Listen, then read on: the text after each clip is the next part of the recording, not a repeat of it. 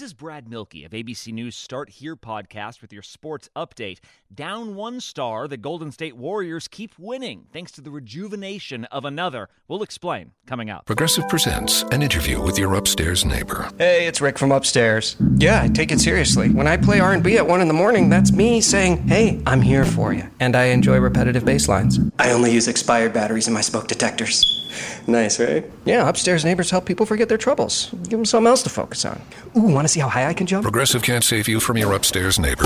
No, wait, let me try again. But we can save you money when you bundle renters and auto insurance with us. Progressive Casualty Insurance Company, affiliates, and other insurers. Bundle discount not available in all states or situations. Warriors star Klay Thompson is out for the 2021 season with a torn Achilles tendon, but in his absence, two-time MVP Steph Curry has stepped up in a big way. Curry sits near the top of the league in points scored and three-pointers made and set a new personal best with 62 points in a single game. This ABC Sports Update was brought to you by Progressive. Drivers who switch to Progressive can save an average of $668. HD Smartcast. You are listening to a Live Mint production brought to you by HD Smartcast. Good morning, I'm Shalini Umachandran, and this is Mint Light Morning Short, a quick update on the news you need to know before you start your day. So grab a cup of coffee and let's get started.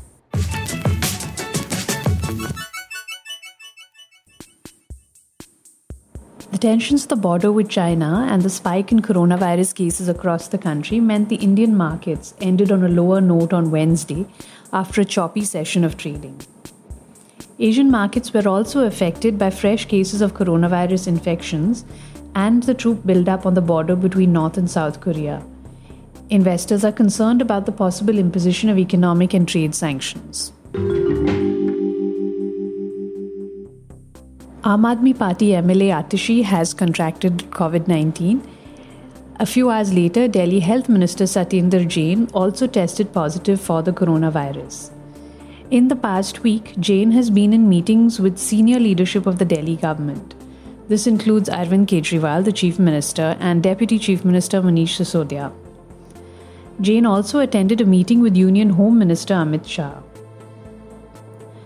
Atishi is the fourth MLA from Delhi who's tested positive for COVID-19.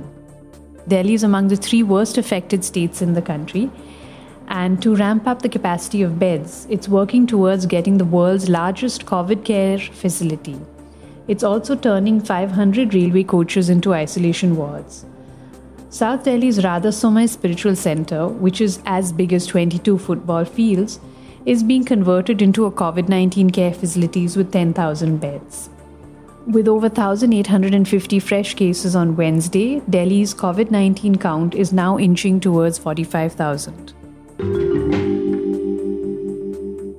The World Health Organization has said that it will update its clinical guidelines on treating COVID-19.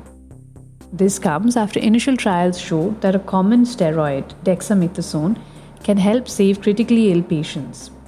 Trial results showed that dexamethasone, which is used to reduce inflammation in diseases such as arthritis, can cut death rates by about a third among severely ill COVID-19 patients. Although these study results are preliminary, researchers say that the drug can become standard care. In the US, however, doctors are not that confident about the results.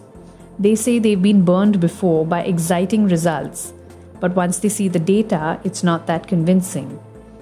Earlier this month, an influential COVID-19 study was withdrawn by the British medical journal Lancet after there were problems with the data. A day after North Korea blew up a liaison office used to improve ties with the South, the North Korean army has said it will send troops into disarmed areas along the border. The destruction was a retaliatory measure after a group of defectors sent anti-North Korean leaflets into the demilitarized zone. North Korea has said the leaflets violated a 2018 deal when both sides agreed to seize all hostile acts. The escalation would be a major setback for South Korea's bid for reconciliation. It could also complicate the already stalled efforts to persuade North Korea to abandon its nuclear missile programs. The UK has formally launched talks with Australia and New Zealand on free trade agreements following its departure from the European Union.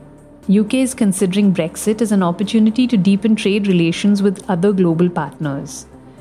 Australia's Trade Minister Simon Birmingham has said the country is ready to help the UK post-Brexit and open up doors for its farmers and businesses. Australia has started easing COVID-19 restrictions despite a rise in cases. In New Zealand, Prime Minister Jacinda Ardern has said that the new partnership with UK will help recover and rebuild from the impacts of COVID-19. The talks come at a time when Ardern ordered the Defence Force to oversee the country's quarantine facilities. A slip-up has allowed 2 people with coronavirus to move around the country. A week ago, New Zealand had celebrated being free of the coronavirus. You were listening to Mint Light Morning Shot with Shalini Umachandran. You can reach out to me on Twitter at ShaliniMB or on Facebook and Instagram at HT Smartcast. To listen to more such podcasts, do log on to htsmartcast.com.